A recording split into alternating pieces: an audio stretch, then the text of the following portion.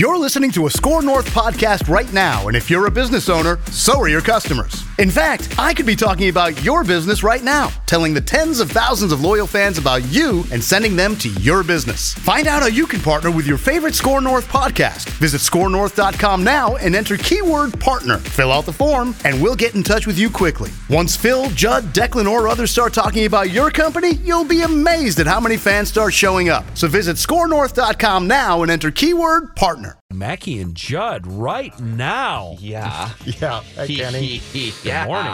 What a weekend, huh, Alrighty Phil? then. We went from having like a million different exciting things to winning teams, playoffs, Twins, 8-5, and now we're left with our tears. That was fun. 2016 was great, right? 2017 no, 17 was, was great. Yeah, this is 2016. 16 was mostly a disaster. No, Yeah. this is 2018, Judd. It's 2016 again repeating itself. Math is hard for Judd. That's why I did Are you crunch still all these drunk numbers. from Saturday night at Bunny's? I was at the soccer game. They won. United won. That's what we should talk about. Let's go. We'll leave with that. And the pitch, and a line shot to left, and he pulled that ball with a vengeance. It goes toward the warning track. A run is in. They'll have to hold Scooter Gennett, but a first pitch ringing double to left field by Suarez, and the Reds have taken a 1-0 lead. Hammered high, deep to left field. Goodbye. Home run, Adam Duvall. And boy, did that thing get out of here. And I mean right now. 8-1 ball game. We talk about him being young a lot, and he's going to go through some of those starts where it's not going to be there. And today was one of those days where he had a tough time. Wheel of Dysfunction! Let's just start the show with it. All right, should we spin it? You spin it. Go All right, ahead. hold on, You hold do on, the hold on. honors. All right. All right, there we go. Okay. Spin that wheel and around it goes. Where it stops, nobody knows. Oh, look at this one. Oh, interesting. Okay. Rispy business. Wow. Oh. Rispy business, huh? As I said, fun with statistics today with Judd. I've been crunching numbers since I got in here, and yes, they're all inept. Rispy And business. so are we, which is a good marriage. Rispy business. The Twins have lost 9 of 10, beginning with a series where they were swept by the Rays. During that time, your Minnesota Twins are 17 for 88 with runners in scoring position. That's a 193 average, and it actually gets worse than that. Wow. In the 3-game series... You're not going to drive in a lot of runs hitting. What was it, 190? 193. 17 hits in 88 at-bats over a 10-game time period, which includes 1 win. Alrighty then. Against the putrid, awful, trying to rebuild, but they've already fired their manager, Cincinnati Reds, in 3 games this past weekend at Target Field, where it was gorgeous on Sunday, I'm told by Fox Sports North. Is that one of the 3 things in the teaser for the postgame? Is it's 8-2? 3 things we'll cover in the postgame. Beautiful day at ballpark. That's what it was. I'm sure, Jason Castro's resurgence. He had 2 hits yesterday. Yes, and beautiful day at ballpark. Well, in those 3 games, which included a 4-hour just death march on Friday, the Minnesota Twins, 6 of 34 against the Reds. That is a 176 batting average with runners in scoring position. Boy. There is your rispy business. Well, this was supposed to be your get well series, right? All right, hey, the Yankees thing, whatever. That's just all right, the Rays series could be justified by, listen, we barely played in a week and a half. We were in Puerto Rico. First of all, didn't play for 5 days, and then we're in Puerto Rico, and you just haven't gotten the bats going yet. All right, whatever. We'll throw that Rays series away. Then the Yankees come along. Well, it's the Yankees. The Twins are they never 30 and 90 there. against the Yankees. They can't win in New York, yes. What's the excuse for losing 2 out of 3 in that fashion? Getting beat twice in blowout fashion by that team. I mean, I put the Twins on timeout, by the way. I'm no longer watching full Twins games right now. The Twins and I... Really? Yes. In fact, let's keep spinning this wheel. Go ahead, you spin this time. Spin that wheel and around it goes. Where it stops, nobody knows. Oh, this is a familiar one. Oh, yeah. I like this one. Magalsa. Oh, no. All right. Let's talk about the big hulking third baseman here, shall we? Mm-hmm. So, it's another hamstring injury. isn't the hamstring thing the one, was it 2 years ago or last year, was the hamstring thing that knocked him out for like 2 months? That was the one 2 years ago, at least, when they were playing in Oakland. Last year was the foul ball in off Oakland. the shin thing. All right. Yep. All right. So other than, now that he's hurt again, and you know, hey, I know that Miguel Sano apologists are going to say, hey, bad luck. Players get hurt. Hamstrings happen. You know, guy fouls the ball off his leg. You know, it happens. It's just bad luck. And there is a degree of bad luck when it comes to injuries. But don't you think, like, if you were taking your profession 100% seriously and you didn't weigh 60 pounds more than the average third baseman, that maybe you wouldn't have issues with popping your hamstring every time you accelerated to full speed the last couple years? Absolutely, right? yes. So answer me this. Other than the ability to hit a baseball far, what does Miguel Sano offer? Because he's subpar defensively at third. Well, he falls down sometimes at third. That was an interesting one a few days ago. He's constantly hurt, in part because he's out of shape. He doesn't hit for average. He doesn't really hit for or reach base enough to be an elite on-base guy.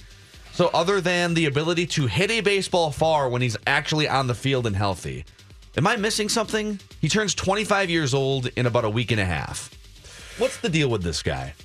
Well, first of all, if he had any value to be moved at some point in time, it's drying up very quickly because the fact that he takes his profession as a joke is going to be widespread known throughout baseball soon, if it's not already. I would say this. There are some very interesting discussions in this market about young athletes who clearly don't get it. And you look at them and you say, you're wasting your talent. I think Miguel Sano might be atop that list and might be the saddest right now. This guy doesn't care. Wiggins, you'd like to see him do things differently, and he seems very laid back when it comes to life, and there are very frustrating things about him, but I don't know that I can say he doesn't care. I can't jump in his mind. He's not all in. I can't jump. He's not all in. I can't jump in his head, though, and say that I'm positive he just doesn't give a damn. Miguel Sano, as far as I can tell, does not care. He thinks this is all sort of a fun little exercise, and he should do more of that, obviously. But he thinks that this is just a fun... You should find some fun ways to exercise. He thinks this is just a fun thing that he plays a game where he can hit a baseball a long way. But you know what? He told us 2 years back now when they tried to move him to right field, and he cashed it in. He didn't try at all. He told us, my mentality is going to be, if I don't care, I'm going to do nothing about it. So he goes up to approximately 300 pounds now, and he doesn't care. And he gets hurt, and I don't think he cares. I don't think that there's any level of dedication, commitment, or want to him. Yeah. He is diet Adam Dunn in every sense of the word except like diet in terms of food. Yeah, I mean, he's Adam Dunn light. He has the same... I looked this up before the show. He has the same career OPS as Adam Dunn, within like a couple points. The same slugging percentage as Adam Dunn. The same OPS plus. The difference is, even though Adam Dunn was very limited in what he could do, he would hit home runs and mostly just like stand at a defensive position. And, you know, okay, there's some value there in that. Like, you want a guy who can hit bombs, but Adam Dunn played 150 games 10 times in his career. So he was on the field and available on a regular basis, enough to hit 40 bombs more often than not. So, like, the Twins just have... They've got a power hitter who's not available. The guy's missed a total of 80-plus games going into this season the last 2 years. And now, how long is he expected to be back? It's a hamstring, so he's not going to play third base. He might be back on Sunday, and then he still felt it sort of tweaked on Sunday. He'll be on the disabled. This is going to be 2 weeks. It's going to be 2 weeks, and guess what? If he comes back quickly, he's going to get hurt immediately again. This is really pathetic and sad, though, because there's so much potentially here, and the player himself does not care about that. Ding, ding. Very excited about this year's draft class, especially today. Thought we added a lot of talent to this roster, a lot of guys that are going to come in and compete. Theme was, again, sticking with the athletic traits that we're looking for and relying on this coaching staff to develop a lot of this young talent, because a lot of the traits that they have, you can't teach, you can't coach, but you can sure develop them. We had a lot of needs. I think we wanted to go out and just sign the best football players we can. and create as much competition at each position as we can create. And I think the more quality you have at the positions, the more competition you can create at each position, it brings guys up another notch. And we're very excited, not only with what we're able to accomplish in free agency, but also the addition of this draft class. All right, so the Vikings drafted several Hall of Famers this weekend. Well, clearly, yes. So based on our discussions, and I didn't hear sports talk this weekend with you and Collar and Courtney Cronin, but you guys are down on the Vikings draft, it sounds like. Well, we were only through, they had only gotten through the first pick of the third round. And Matthew and Courtney, I think, questioned it a little bit more than I did. But here's the one thing I don't get. I thought when our show got done on Friday, I thought the one thing that they would probably do would be to take the assets that they had, even if it meant dipping into the 2019 draft, and get up to get a guard. I really wanted them to get a right guard. It's a position of need for immediately. It's not a position of need for 2020. And there was a group of right guards or guards that still existed at that point that got taken quickly. And the Vikings took what amounts to a project tackle out of Pitt in the second round on Friday. So I am of the firm belief that I do not know nearly enough about any of these players to look at an entire draft class and say good or bad. The one thing that really surprised me and that I didn't like was that they didn't get up and take more of a sure thing at guard, because now you've created a competition that might not work out that well. And if it doesn't, we've seen what happens when you think that you can get by at those spots on the line 2 years ago. So my gripe was and remains, I really wanted them to get more of a sure thing at right guard. So, and I think that's the biggest question, right? Is what does the right side of their offensive line look like? This Brian O'Neill from Pitt sounds like he's not going to be ready for week one starting duties at tackle. I mean, ideally they would say, well, Brian O'Neill is the starting right tackle and Mike Remmers moves to guard. So I'm with you. I think the assertion, though, that this is where they're in a tough spot. The Mike Hughes pick in the first round sort of sealed their offensive line fate in a way. Like, they knew that offensive linemen were starting to come off the board. They knew by the time they got to the second round, if they hadn't picked an offensive lineman late in the first round, they knew that Will Hernandez was going to go early in the second round. They knew that like 2 or 3 guys that were going to be there late first round, early second round. So if you, 2 things. Mike Hughes has to be really good, right? Like, Mike Hughes was much more of a luxury pick than offensive line. Offensive line was the bigger need, but they identified Mike Hughes as being the better player, and Mike Zimmer loves cornerbacks, and it's really important to their defensive success. But if the other option was trading up in the second round for a guard, I would hesitate. If you look, like, whether it's the Vikings or other teams, what percentage of the time does your second round pick pan out to be a 5+ year starter, like a guy worth in retrospect trading up for? It's like your second round picks are a gamble in general. Trading up makes them even more of a gamble because now you're giving up picks behind you to move up. I mean, I just took like the last 10 years of Vikings second round picks, and there's been a lot of years where they didn't even have one because they traded out. I mean, some years you get a Sidney Rice or a Phil Lodeholt. Phil Lodeholt probably worth trading up for in retrospect. Sidney Rice, no, with injury issues. Brett Favre made him. One year they got Toby Gerhart and Chris Cook in the second round. 2 guys that you absolutely would not have traded up for in retrospect. But then there's other years where, like Dalvin Cook, would you have traded up for him in retrospect? Yes, of course you, because he looks like he's going to be a great player. That pick. And I'm saying, like, the caliber player you're going to get in the second round is very coin flippish. So if you're trading up and flipping a coin, that's double the risk. But there was a handful of guards who I think you could have probably plugged in and played and been fine with immediately. But that's a coin flip. But given where this team is at and knowing the need there and knowing that this team is not just supposed to be a good team, it's supposed to be a Super Bowl contending team, that's a coin flip, that opportunity or chance that I would have taken in this case. And I would have said, if I need to give you something from the 2019 draft, I'm willing to do so based on the fact that I would like at least what I deem to be more of a sure thing at that spot. And I think I'm just like, I'm not going to die on this hill, but if I'm Rick Spielman, I'm thinking back to the last 10 to 12 years and what the second round picks are like. And I don't think he drafted Ryan Cook, but let's say you trade up because interior offensive line is a huge need. And you trade up to get the next Ryan Cook, and it's a disaster, which Tyler O'Neill or Brian O'Neill could be a disaster. So you trade up for kind of a coin flippy player in the second round, and you give up your 5th round pick to do so, are you giving up Stephon Diggs to trade up for Ryan Cook? That's a chance I take. So that's why. And Ryan teams don't. And Ryan Cook, sir, was drafted by the infamous Fran Foley. That's right. Because he knows New Mexico State football. Oh my gosh. I know New Mexico State football. Was that the quote? Yes. Because we're all like, what? Who? What are you doing? He was brought in to sabotage the Vikings. I know New Mexico State football. He called it. He actually, in his press conference that year, his Spielman-like presser to set up the draft, right? Talk about the draft. He did not call it the draft. He called it the player procurement process. Wow. That was Fran Foley. I want to talk about the player procurement process. We're like, what did you just say? P3. Yes. He was a beaut. The player procurement process. Oh, and then there's so many Fran Foley things in such a short time. Lindsay Whalen's going to join the show for her Monday hangout with us in about 15 or 20 minutes or so. We have more great moments in NFL draft grade history. Saw the grade that the Vikings got from Mel Kiper. We can come back with that, too. That's out. Yes. I've not seen that yet. I'm very excited to see what Mel Dane the Vikings have gotten. Rumor has it that the Judbot 3000 has some takes on the weekend's happenings, too. Apparently, Judbot was on the phone. Dave couldn't get Judbot off the phone. Concerned about Judbot. I haven't heard from him myself in ages. Quite frankly, I am now, too.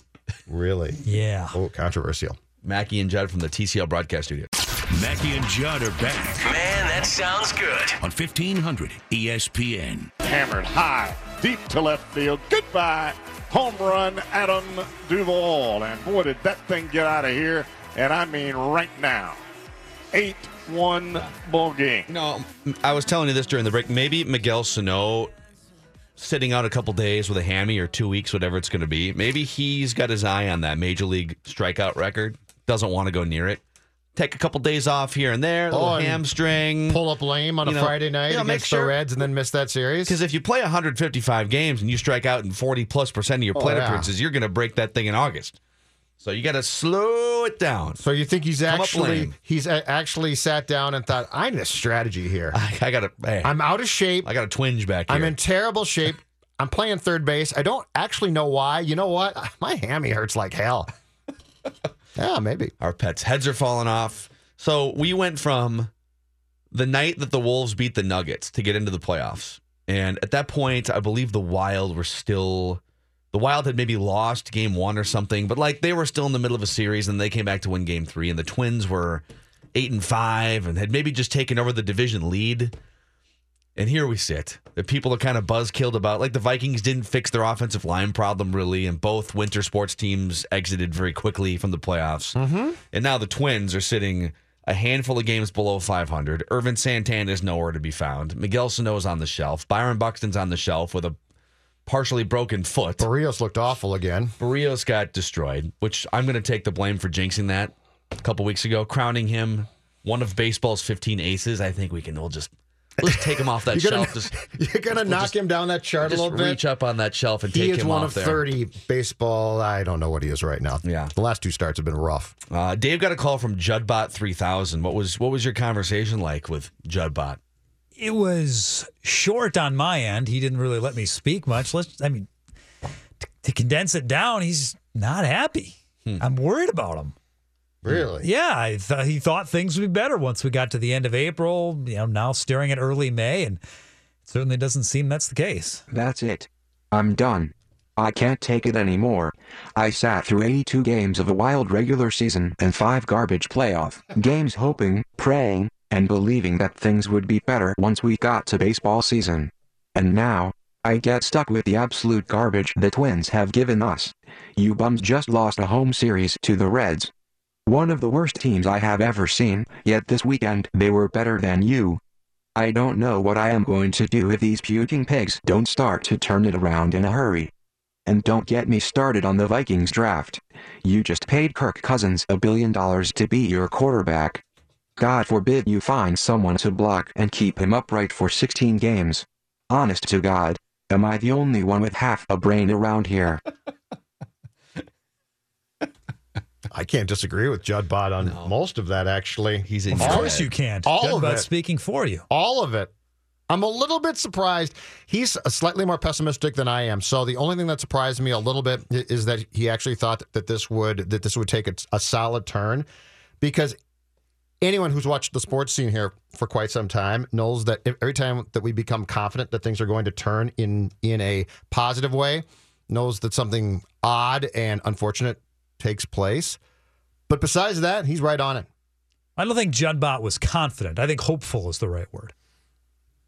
Now, he said he was praying, hoping, and believing. I think he'd been convinced that this Twins team could do something. And he's right about the quarterback. You did pay the quarterback a lot to say, hey, there's a guard competition in front of you, kid.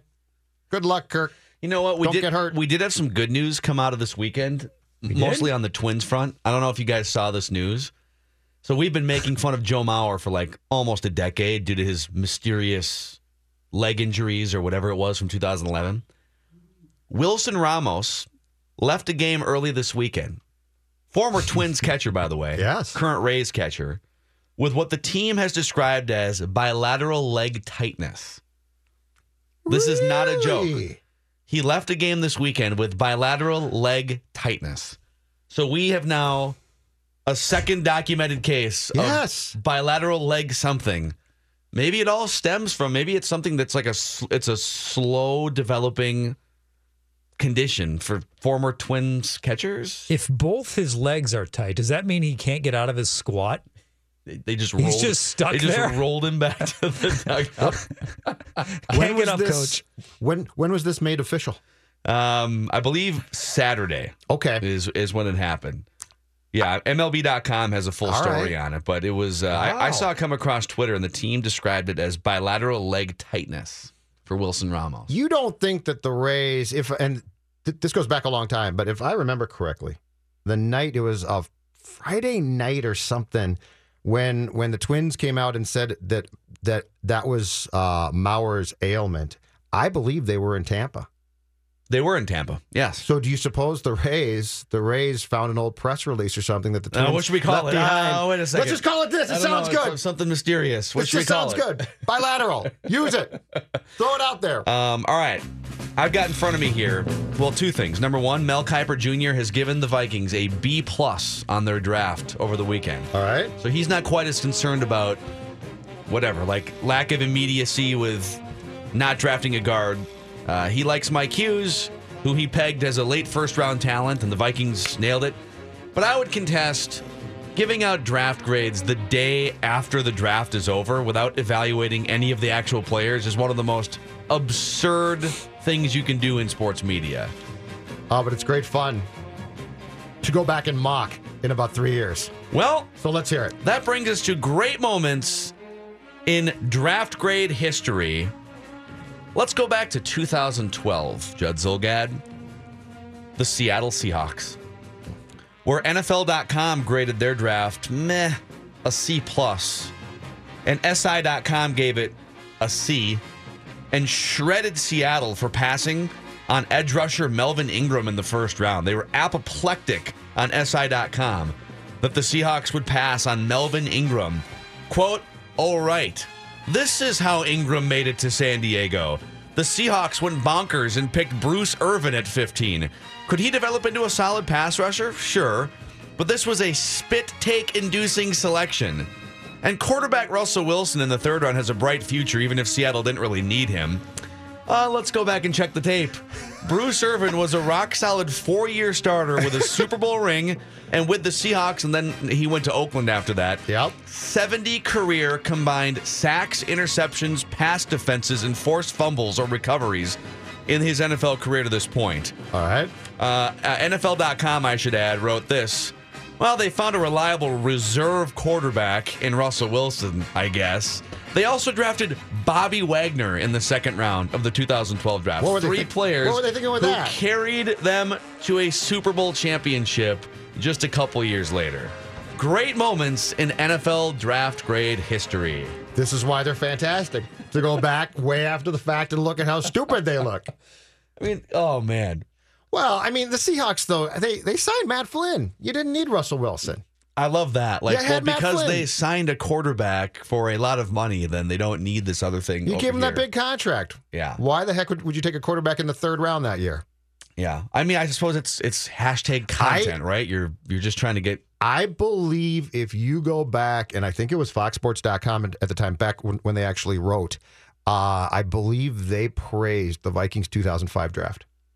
Just said it was a great, unbelievable draft. And that would have been Erasmus Troy Williamson, James. Erasmus James. That draft, I think Marcus Johnson, the big lineman, went in the second round of that draft. I believe that by 2008, that draft was gone. Like all of them. That draft class was gone. Man. And FoxSports.com just said it was a fantastic draft. So, like, you're by already, but the mock process is already like a risky thing because let's face it, of the 32 players drafted in the first round, maybe 75% become like actual viable starters, and then maybe only a small percentage become perennial Pro Bowlers.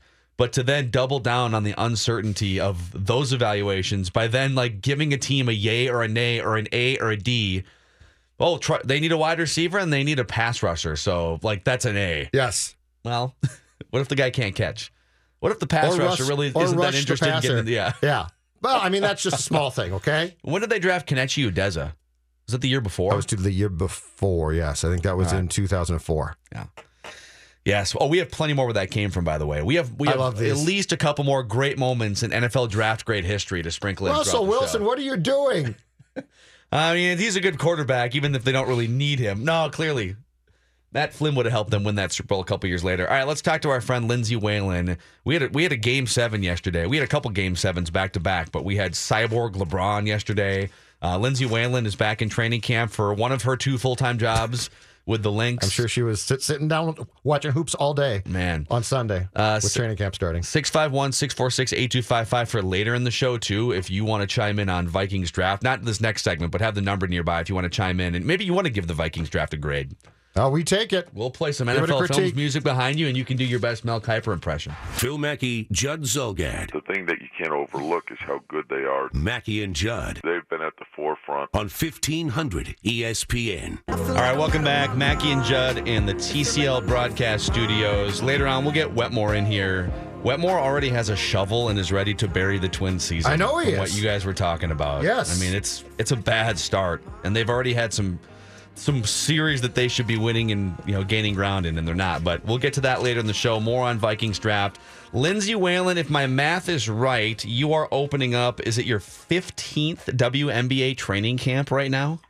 Yes, number 15 Wow. was yesterday, and so it goes fast, right? It's crazy. Number 15. So it was a good first day, and back for day 2. So that's already a good time. Yeah, I feel like the Lynx have a very San Antonio Spurs like dynasty / where it's like you have this every other year stretch, and then even when you're not winning championships, you're getting toward the end. When this run of current Lynx greatness, and whenever it is for you, what do you want people to say about this Lynx team and this Lynx run, and then you also as a professional? I think just our you touched on just our consistency, and that's one of the hardest things to do is to be consistent and good year after year, because every year provides different challenges, and teams are trying to keep you from getting back to the finals, and so there's just different challenges. There's different injuries and things like that you can't really control, but we're able to still find a way to get it done. And so I think just that, and that we were a fun group to watch, good people, good teammates, good in the community, and just all around have tried to represent our state in the best way possible. And so I think that would be pretty cool if people just thought that we were, just good people first, and we happen to, play a really fun sport and do it really at a high level together. What does this core group try and get across to the new players, and how do you go about that too? Because there has to be a tone that from Cheryl on down gets set on a yearly basis. How do you go about getting across what that tone should be to the players who are coming in here new, Lindsay? Yeah, it's just like the day-to-day mentality, the day-to-day process that we try to go through and try to do. I think it's just setting the tone, and it's in practice. So it's like, going game speed, no matter what drill it is, being a good teammate first, and just kind of that standard that we've set here is how we try to go about things every day. And so just that day-to-day, right from the start of practice, you're excited to be here, you're happy, you might be sore or tired, but, this is our couple hours to be together and really work hard and just enjoy the times that we have together. So that's probably the main thing. And then just attention to detail, too. Attention to detail, making sure that our sets are run crisply and that we're not leaving anything to chance, that we're working hard and making sure that we're giving ourselves the best possible chance to be successful every day. So if things don't go well, or if a practice is not crisp, does Cheryl have to say something, or are you guys to the point now where you speak up, or if a veteran player speaks up and Cheryl almost can leave that to you guys? Both, but sometimes, the head coach, sometimes she's got to, if it's not up to her standards, she'll let us know. And then it's our job to come back the next day and make sure it's better. And so, you can always feel when a practice isn't good, it isn't up to, par, but sometimes we will, but, a lot of times we all kind of know. So, but a lot of times we'll take her lead and she'll let us know that, this isn't the type of practice we need, or this isn't, up to our standards. So basically fix it for tomorrow, and it usually works out. We usually have a great day the next day. So hopefully we don't have too many of those. Hopefully we're just ready for it right from the get-go and just having crisp practices, which we did yesterday. So now we just have to build on and get ready for day 2. Lindsay Whalen is opening up with the Lynx her 15th training camp. Lynx going for another championship, clearly the best team in town and the model for winning in this town, even if there's a huge gap between the Lynx and all the other teams that have a lot to learn. I think this is such an interesting point in your career because you're starting this Gophers job and you're still the point guard for the best women's basketball team in the world. I want to know, as you start thinking more and more as a coach now too, how do you personally like to be coached? And how do you think you're going to lead once you officially sit in that seat and start running practices and really, getting into how do you like to be coached and how do you think you're going to coach others? I think just having like for me to be coached, I want to have expectations every day and I want to have goals and I want to, at the end of the day, say, okay, I was able to either accomplish this or not. And if I didn't work on it for the next day, and if I did, feel really good about what we accomplished. So I think I'll feel that out for myself when I'm getting into coaching, and I won't be able to say until I actually do it. It's one of those things where I'll know a lot more probably after this first year. I think it'll be a lot of learning, which is great, and I have this whole summer to really learn from Cheryl and our other coaches. But it'll be something where I'll learn a lot, and I'll just try to be a sponge as much as possible this year. But for me as a player, you just want to, coaches give you confidence and they give you freedom to go out there and play your game. And so they give you the direction, they give you the vision, and then it's up to you to go out there and make it happen. So that's something that we've done, that Cheryl's done so good for us. So I think just, a coach is someone who's there for you on and off the court and just always making you feel like you're working hard and you're doing the best possible job you can do. So that's one thing I'll really try to instill in our players as well. Do you think it's possible to teach leadership, or are you going to have to identify players who already have some sort of leadership gene inside them? A little bit of both. I mean, when I came on campus at the University of Minnesota as a freshman, I wouldn't say I was a leader. I mean, I've had to really, I had it in me, but I had to learn how to do things. I had to learn how to public speak, and I had to learn how to be able to just call plays and recognize certain situations. You're always learning, and so there's definitely something, inherently in people that makes them leaders, but I think a lot of it is learned as well. So that's a really cool thing that you can learn and grow, and I'm still doing those things 15 years into the WNBA, and so I think it's something where it's just a person-by-person basis, and everybody can lead. Everybody leads in their own way, whether it's, standing in front and talking, or leading by example, or just being a good teammate, doing, good things, little hints here and there for your teammates behind the scenes. So there's so many things you can be doing to be a leader. And sometimes it's just, coming in with energy every day, having a good attitude and being ready for practice. That's the way to lead. So there's so many different ways that you can, go about being a good leader. And I think it's something that you learn as you grow and as you get older and mature, how to really lead and how to make sure you're getting your team to be in the best possible situations. As a sports fan in this town, tell me this now, because you're on a highly successful team, but you grew up watching all the teams. When you see the Twins struggling right now, and the Wolves just got bounced in the first round, and the Wild got bounced again in the first round, knowing what you know about how pro sports work and being around a successful team, how frustrating does it get to be for you at times to watch these teams that you like and to probably clearly see them not doing things that you or your teammates would do?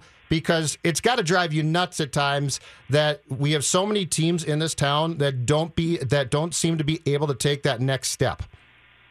Well, hopefully it's building on the future. And I'm not going to lie, Judd, I didn't watch 1 minute of any of the playoffs this year because it fell in the 2 weeks after I got this job. So I wasn't able to see what happened, honestly. I just tried to keep up with the scores.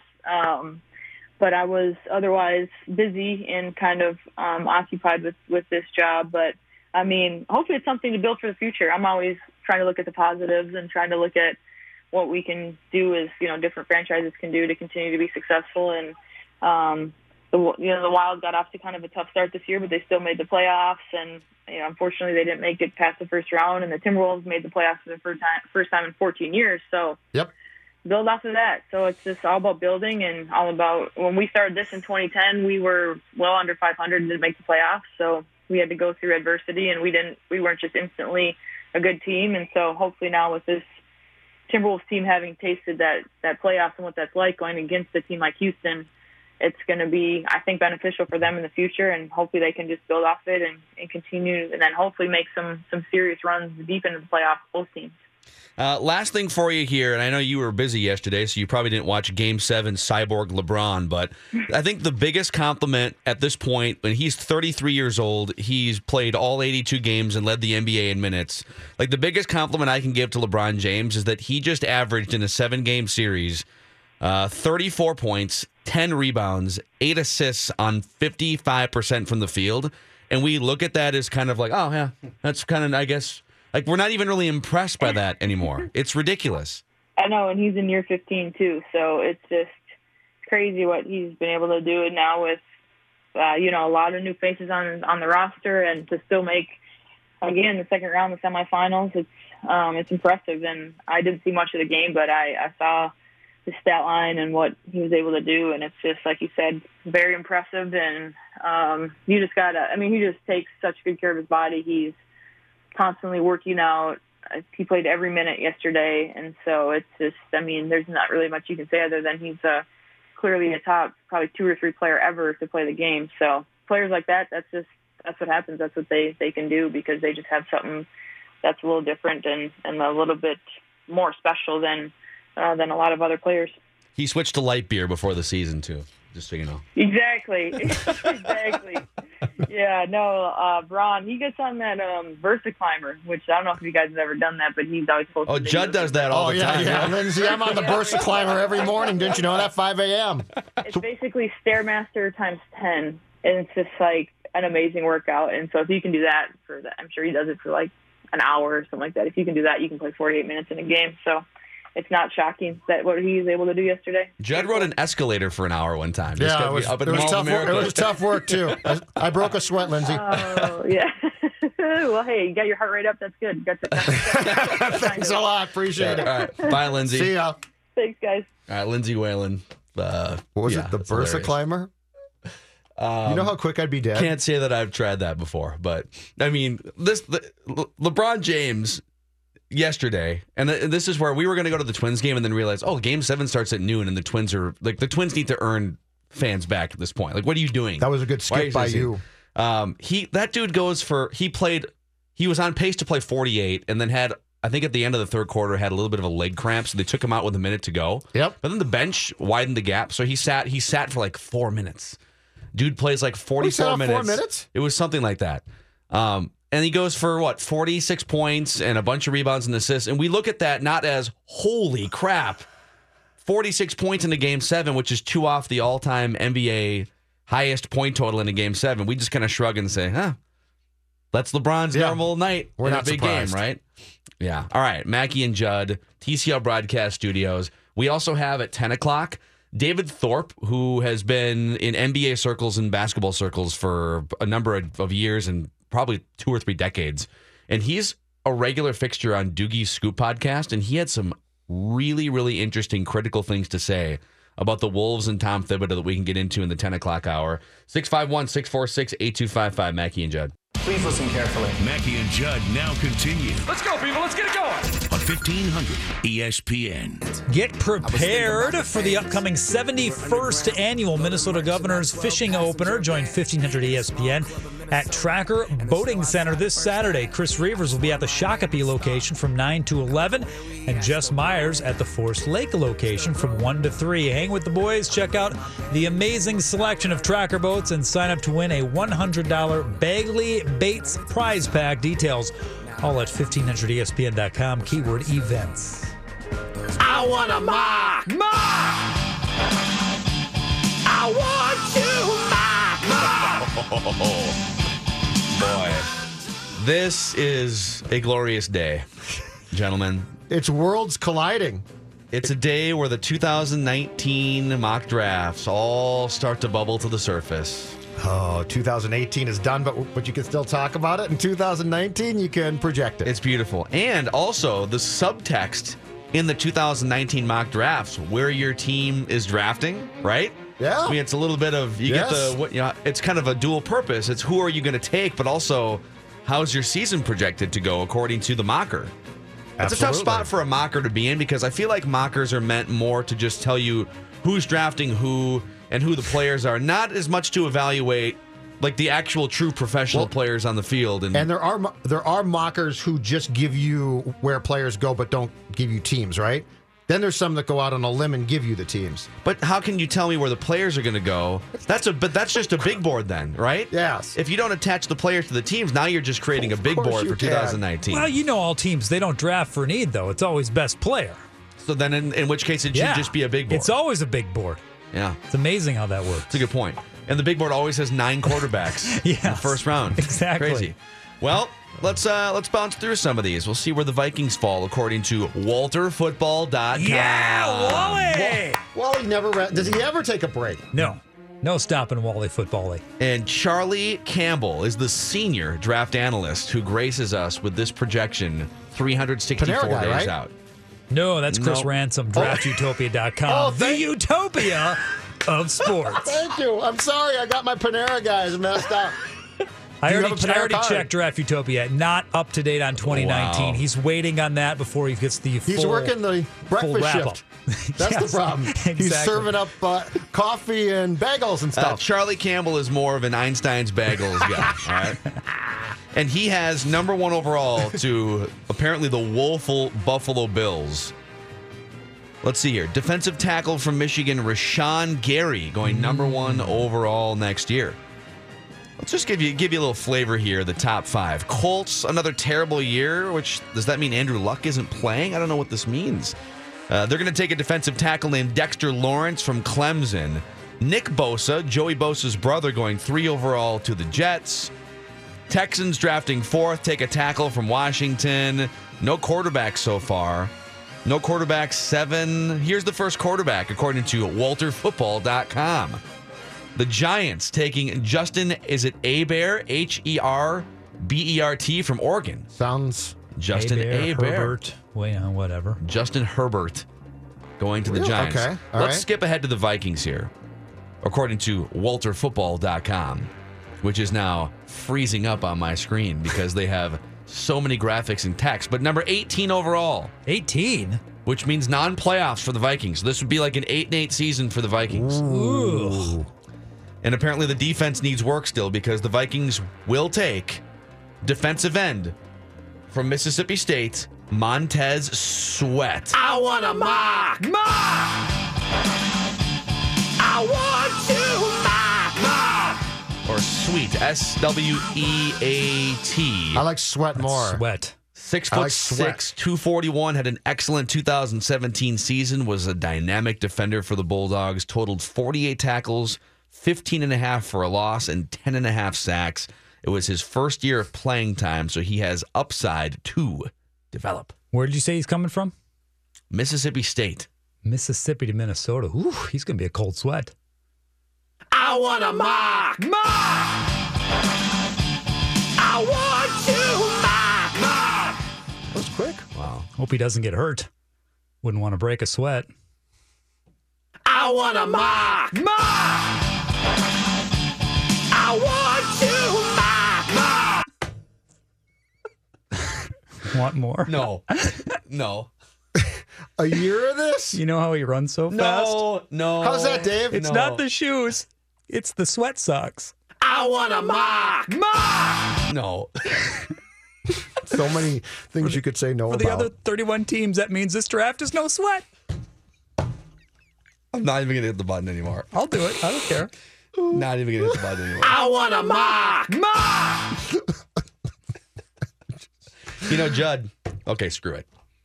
You know how most What players the? show up to the draft in a suit and tie? Yeah. You know, maybe a quadruple Windsor knot? Mm-hmm. Not Montez. More of a sweats guy. I want a mock. Oh, I feel like we should just leave this in Dave's domain. Only problem is he's not one of those attention to detail guys. Doesn't like to sweat the small stuff. I want. It's been a good run, you guys. It's been a lot of fun. It really has. Oh, there's more 2019 mocks. Apparently, McShay has one coming out today, if it hasn't already. They were chiding him on the morning show. Yeah, this he'll have morning. one coming out today. And hasn't he said that it's like, he's on the record saying, it's the worst thing I do at ESPN. Yes, like, he I hates just spent doing the it. whole year evaluating this one, and they want me to come out. He's like ripping his bosses. They want me to come out on Monday after I haven't slept all weekend. This is the Leidner mock from him, right? About 3 years back? That's right. He had This is the Mitch Leidner first-round quarterback to Dallas. That's right. This is where McShay made his name in this town. So if you're wondering whether he mails in his year-ahead mock draft, Mitch Leidner was on his radar as a first-round pick a couple years ago.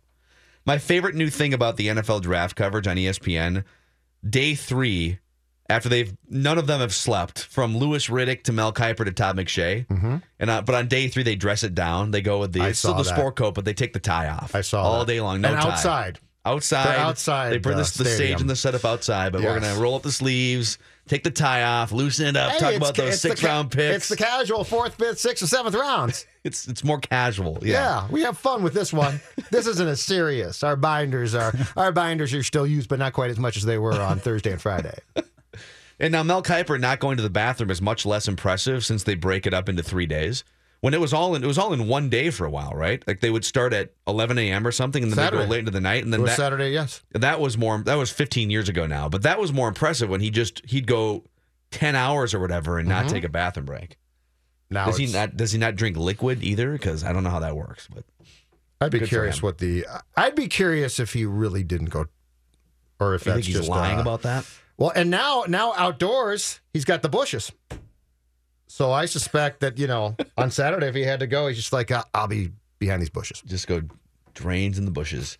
Let's do a little Timberwolves fallout here when we come back. David Thorpe with some really interesting things on the Scoop podcast, critical of the Wolves and Tom Thibodeau. Later, Derek Wetmore apparently wants to put the Twins season to rest. Rest in peace before May 1st, according to Wetmore, in about an hour and a half. Mackie and Judd from the TCL broadcast studio. This holiday season, Peloton's got a gift for you. Right now, get up to $200 off accessories with the purchase of a Peloton Shred. Accessories like non-slip grip resistance bands, a heart rate monitor, yoga blocks, and more. Take your workout to the next level with Peloton. Motivation that moves you. Hurry, this limited time offer ends December 25th. Visit onepeloton.com to learn more. All access membership separate. Offer ends December 25th. Cannot be combined with other offers. See additional terms at onepeloton.com.